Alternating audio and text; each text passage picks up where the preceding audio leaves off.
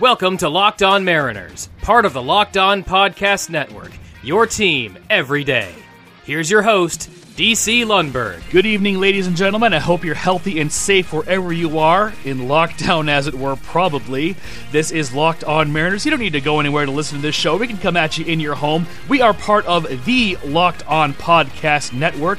Please remember to download, rate, and subscribe to this program and all the others on the Locked On Network on Google Podcast, Apple Podcast, Spotify, Stitcher Radio, or whichever podcasting app that you personally care to use. Ask your smart device to play Locked On Mariners podcast or Locked On Anything podcast. Follow the show on Twitter at LO_Mariners and follow me on Twitter at DC_Lundberg, LUNDBERG if you're scoring at home.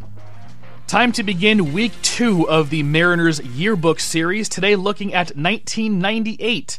Expectations were pretty high for the 1998 Mariners. The year prior, they had won the American League West, but had fallen in the division series to the Baltimore Orioles. Their offense was historically powerful and dominant, but their Achilles heel was their bullpen. Frankly, it was terrible. To try to improve their fortunes headed into 1998, the Mariners acquired reliable veteran left-handed reliever Tony Fossis to shore up the relief corps. Just prior to spring training, the team reacquired pitcher Bill Swift as a free agent who was coming off a down year in 1997 with the Rockies, which saw him released in August.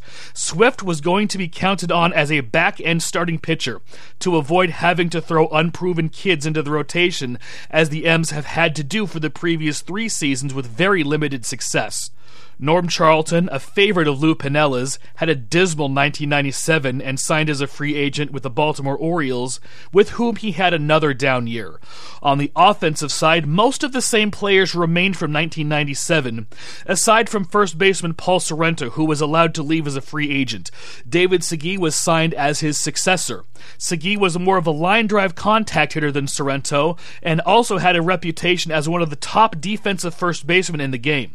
In addition, Segui was a switch hitter, while Sorrento needed a platoon partner since he was very ineffective against left-handed pitching. Renta player Roberto Kelly was also not retained after contributing down the stretch, continuing the revolving door in left field. Glenn Allen Hill was signed to play left field. Hill was a proven offensive threat, although his defense was very shaky. In fact, one big league coach described his defense as, quote, akin to watching a gaffed haddock surface for air, end quote. Jeff Houston was added as a backup infielder, and utility man Charles Gibson made the team out of spring training.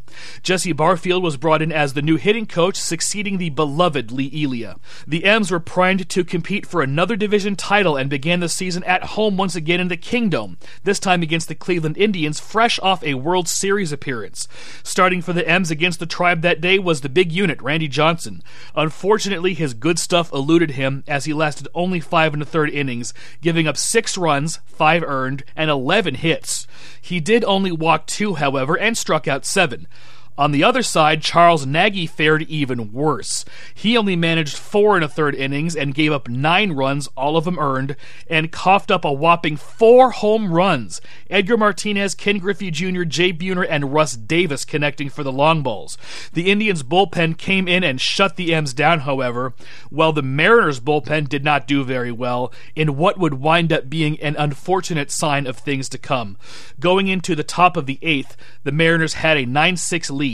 Bobby Ayala was in the game at this point. He walked the leadoff hitter, induced a flyout, but then gave up an RBI triple and surrendered another walk. Piniella had seen enough and brought in his new left-hander, Tony Fossis, to face the left-handed hitting David Justice. Fossis walked Justice to load the bases and was immediately removed from the game in favor of Mike Timlin, who promptly gave up a 2-run double to allow the Indians to tie the ballgame. He then intentionally walked the next hitter to reload the bases, hoping for a double play. What he got, however, was a bases-loaded walk to give the Tribe a 10-9 lead. A ground ball double play followed, but obviously way too late. The damage had been done. Timlin earned a blown save without giving up a run. All the runs were charged to Ayala and Fossis. Since Fossis didn't record an out and gave up an earned run, he had an ERA of infinity at this point. The M's went quietly in the bottom of the 8th and 9th innings to send the crowd home disappointed. They'd lose the next one to the Tribe as well, getting swept in that brief 2-game series to kick off the '98 season. The Red Sox then came in, whom the Mariners crushed in the first 2 games of that 3-game series, with Ken Cloud earning the first victory of the season. The team was very inconsistent in April, at one point losing 7 games in a row, but following that with a 6-game winning streak. The month ended with a 12-15 record. The problems were the same as they had been for the Mariners over the previous few seasons: poor relief pitching. On top of that, on April 13th, pitching coach Nardi Contreras was fired and replaced with the steamer, Stan Williams, who was on Lou Piniella's coaching staff in Cincinnati. Throughout the course of the season, the M's would go through many pitchers in the bullpen, with arms coming and going from AAA, including the likes of David Holdridge, Steve Gaikowski, Andrew Lorraine, Jim Bollinger, Makoto Suzuki, etc. Fossas was released early in the season after proving to be very ineffective, as was Jim Bollinger. The mainstays all had terrible years for the most part as well, aside from Mike Timlin, who did pretty well. Heathcliff Slocum was horrible and already disliked by Mariners fans for what the team had to give up to trade for him. Timlin and Paul Spoljaric weren't exactly fan favorites either, for the exact same reason, stemming from a different trade, and Spoljaric proved to be a very ineffective big league pitcher. Although he did toss me a ball in batting practice, so I have kind of a soft spot in my heart for him. Bob Wells, who had contributed in the past, did not produce either, nor did Bobby Ayala, whose career with the Mariners was remarkably inconsistent. Added to that this year, though, was exceedingly bad defense, particularly at third base and left field. In addition, Jay Buhner's knees started to go, and after only 6 games, he was forced to the disabled list and wouldn't return until mid-June. Robert Perez was brought up from the minors to try to fill the void, with Rob Ducey injured also. But that didn't work out, and Perez was traded to the Expos on May 8th for minor league catcher Raul Chavez. The Mariners then called up Ryan Radmanovich as a stopgap until Ducey was ready to play in late April. Once healthy, Ducey saw the majority of time in right field while Bone was still recovering. May was pretty much a repeat of April. What was more alarming was that the offense also started to become inconsistent along with the pitching and defense. They would go on stretches of a few games where they'd score 10 runs, 8 runs, 10 runs, but follow that up with stretches where they'd score 2 runs, 3 runs, 4 runs, even a few shutouts. The team ran hot and cold big time. They won 4 in a row at one point in early May, but lost 5 in a row later in the month. They finished May with a 26-29 record. June began with 8 losses in 9 games. The lone bright spot was a 4-0 shutout of the Los Angeles Dodgers, tossed by Bill Swift in a 2-hour and 24-minute ball game. Aside from the shutout, the Mariners were outscored 39-61 in those 8 losses, despite scoring 17 in the first 2 games combined. Jay Buhner returned on June 11th, but was clearly no longer himself. His batting average dropped like a stone, going from .333 upon his return to .234 at the end of the month, collecting only 10 hits and 54 at-bats. In addition, Lou Piniella got so frustrated at his team's poor defensive play that light-hitting but sure-handed infielder Rico Rossi was brought up from AAA Tacoma for his first big league action since 1993 and saw a significant amount of time at third base in Russ Davis's stead. Davis still saw the occasional start at third base and was also used as a pinch hitter. In addition, just after the All-Star break, Lou Piniella threw Davis out into left field for 3 games. Davis started those 3 games and blew his first 2 defensive chances. Lou stated that he'd remove Davis from left field and put him back at third base once he caught a fly ball.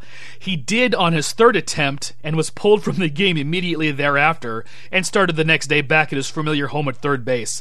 For the season, Davis committed 32 errors at third base for a .906 fielding percentage. That is unspeakably bad. The Mariners managed just an 8-10 record in June, finishing the month 15 games below .500 at 34-49. It was clear that the M's were not the team they were the year before and just weren't coming together. Inconsistent play and injuries, added to the distraction of Randy Johnson's impending contract expiration, were a lethal mix, and the team were out of contention and in last place in the AL West, 16 games behind the Anaheim Angels. In addition to the problems noted above, some of the returning veterans were not performing up to their standards either. Dan Wilson regressed offensively, Joey Cora regressed offensively, offensively and defensively. Rob Ducey regressed as well, as did John Marzano. Russ Davis wasn't hitting like he did in 1997 either, added to the aforementioned defensive woes. Going into the All-Star break, the M's were a very disappointing 37-51 and in dead last in the American League West. On Monday, July 6th, the day of the Home Run Derby, Glenallen Hill was claimed off waivers by the Cubs. Hill had started off with an incredibly hot bat, but had cooled off significantly, and he had always been a major liability on defense. Shane Monahan was called up from AAA Tacoma to fill the void, and he would make his Major League debut in the first game of the second half. With many of the club's regulars having down years, the Mariners sent only 2 players to represent the team to Colorado for the All-Star Game, Ken Griffey Jr. and Alex Rodriguez. We'll talk about the All-Star Game itself after the break, but first, a word from Withings. Do you hate stepping on the scale? Ladies and gentlemen, I know I do, but maybe it's because we haven't met the right one. A company called Withings produced the world's first smart scale, and gang, they're still the best. In fact, Tom's Guide rated Withings Body Plus the best overall smart scale 2020. If you are looking to lose weight, willpower certainly is key, but, so is having the right tools. Withings smart scales are known for durability and an exceptional user-friendly design. Step on and data from every weigh-in syncs automatically to the free app for iOS and Android via Wi-Fi or Bluetooth. Lots of smart scales don't have the Wi-Fi option, which means you have to have your phone on you. However, Withings Body Plus gives weight, full body composition, weight trend, and get this, ladies and gentlemen, it even gives you a local weather report. The scale can support up to 8 users, one by one, and even know who is who. So, here is the deal. You can get 25% off a Withings Body Plus right now at withings.com/MLB for a very limited time. Go to withings.com, withings.com/MLB to get 25% off Body Plus Body Composition Scale. Once again, ladies and gentlemen, withings.com/MLB to get 25% off Body Plus Body Composition Scale. We shall resume the 1998 Seattle Mariners season upon the conclusion of one more vital word of importance.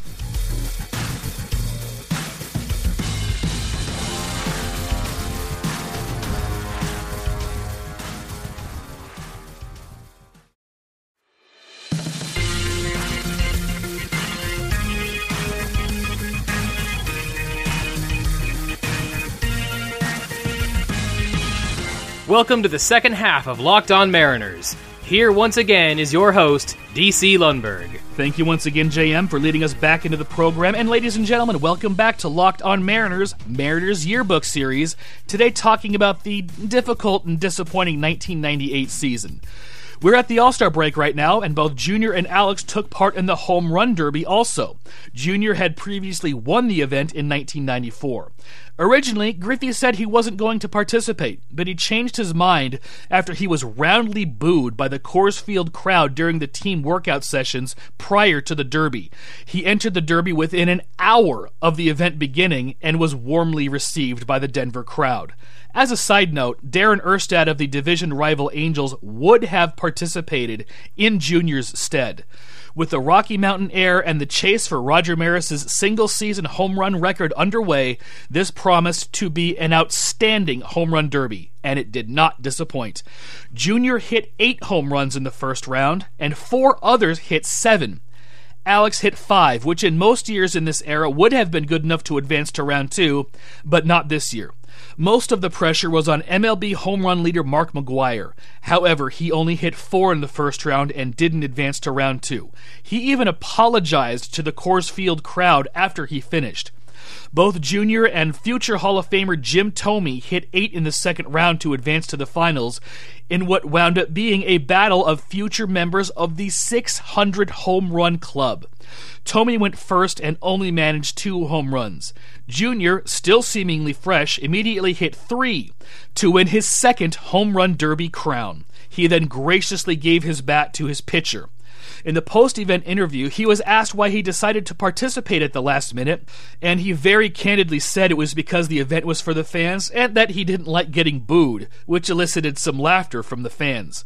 Alex was much more successful in the game itself, going 2 for 3 with 2 runs scored and going yard against the Padres' Andy Ashby in the 5th inning. Junior also went 2 for 3 with 1 run scored. Unsurprisingly, in this ballpark and with the increased offense both leagues were seeing this season, the two leagues combined to score 23 runs to set an All-Star Game record and combined for 31 hits to tie the All-Star Game record. There were also 22 first-time All-Stars in this game, which featured 14 future Hall of Famers, plus 2 more, Omar Vizquel and Curt Schilling, who may get elected very soon. This number does not include those who would later be ostracized by voters for PED use, including Roger Clemens, Barry Bonds, Mark McGwire, and probably Alex Rodriguez when he's eligible for voting. The All-Star Game MVP was Orioles second baseman Roberto Alomar. As a Mariners fan, there was very little to look forward to after the All-Star break, aside from Ken Griffey Jr.'s pursuit of the single-season home run record. The team was firmly ensconced in last place, going nowhere fast, and Randy Johnson, who was in the last year of his contract and asking for more money than the Mariners were able to provide, was looking more and more like he was going to be traded. Joey Cora, another free agent to be, had been largely unproductive at the All-Star break, but actually picked it up in the second half, seeing his batting average go from .265 at the break to .283 on August 30th, his final game as a Mariner. More on that later.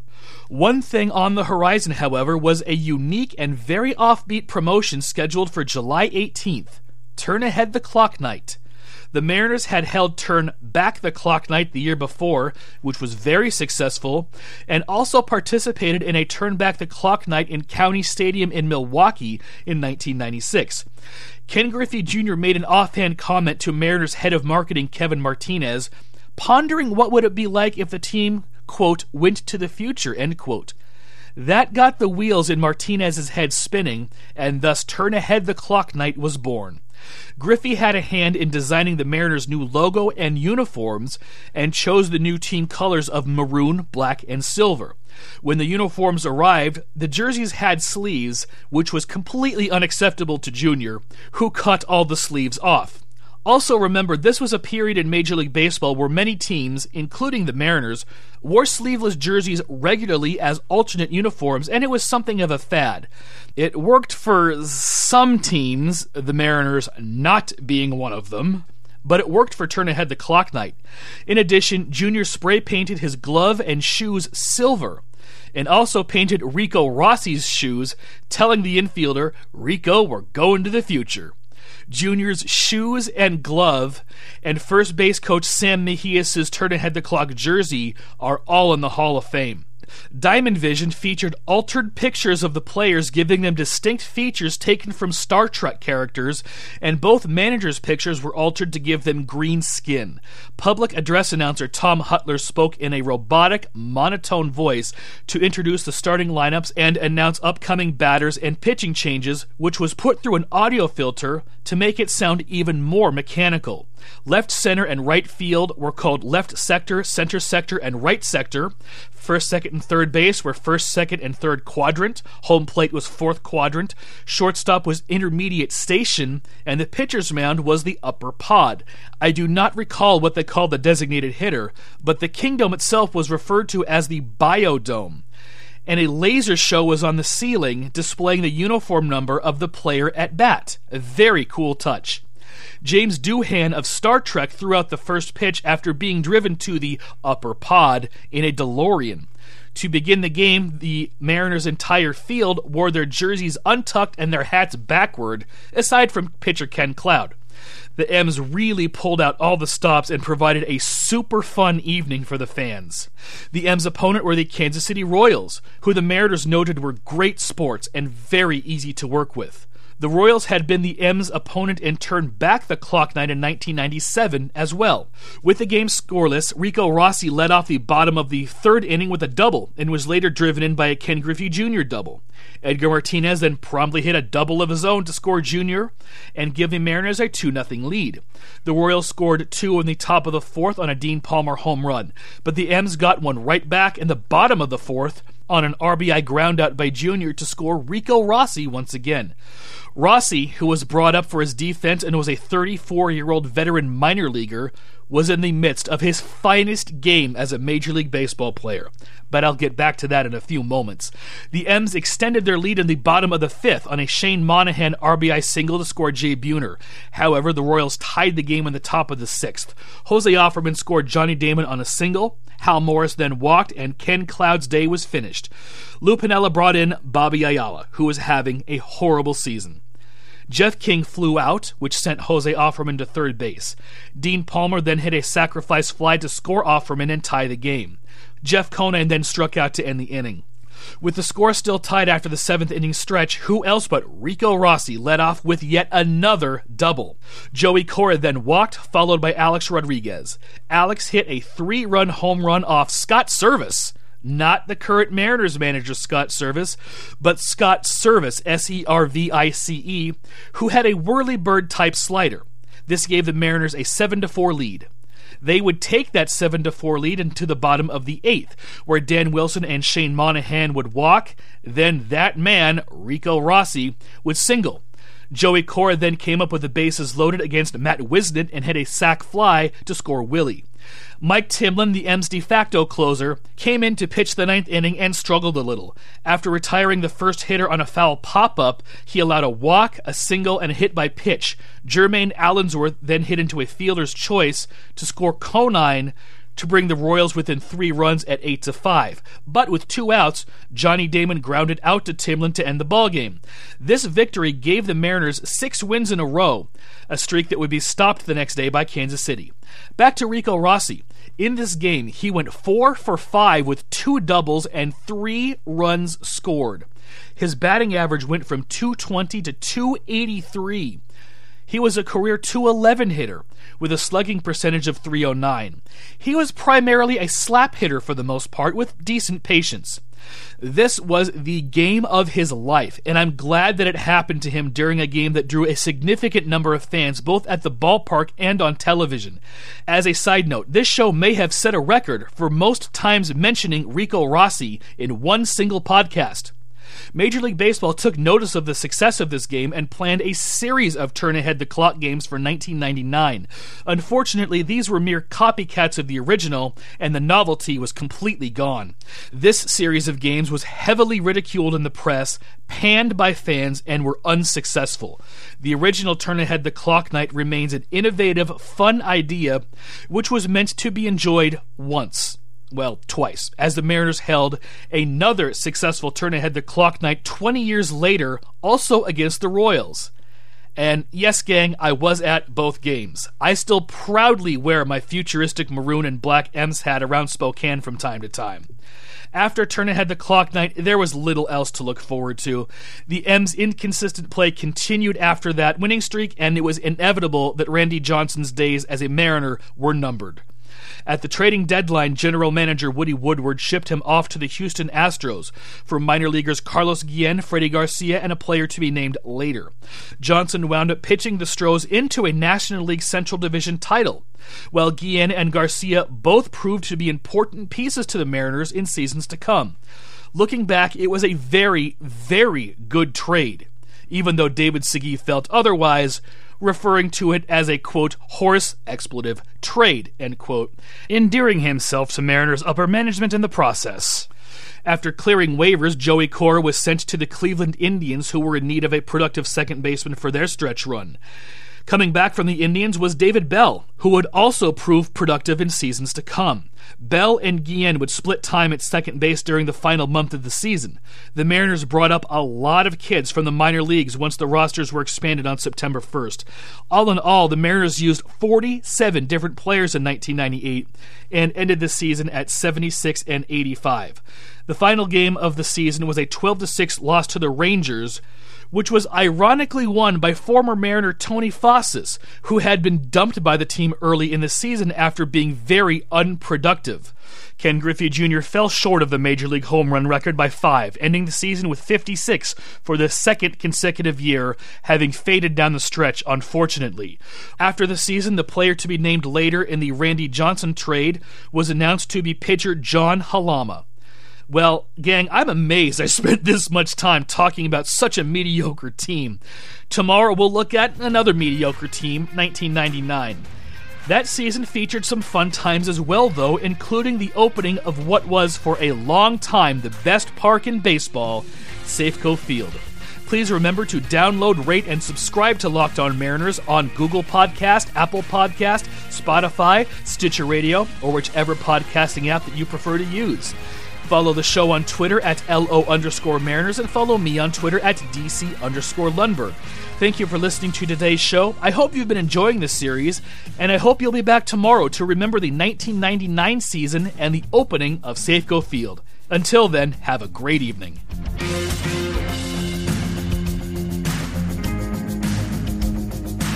This is Joey Martin speaking for Locked On Mariners, part of the Locked On Podcast Network.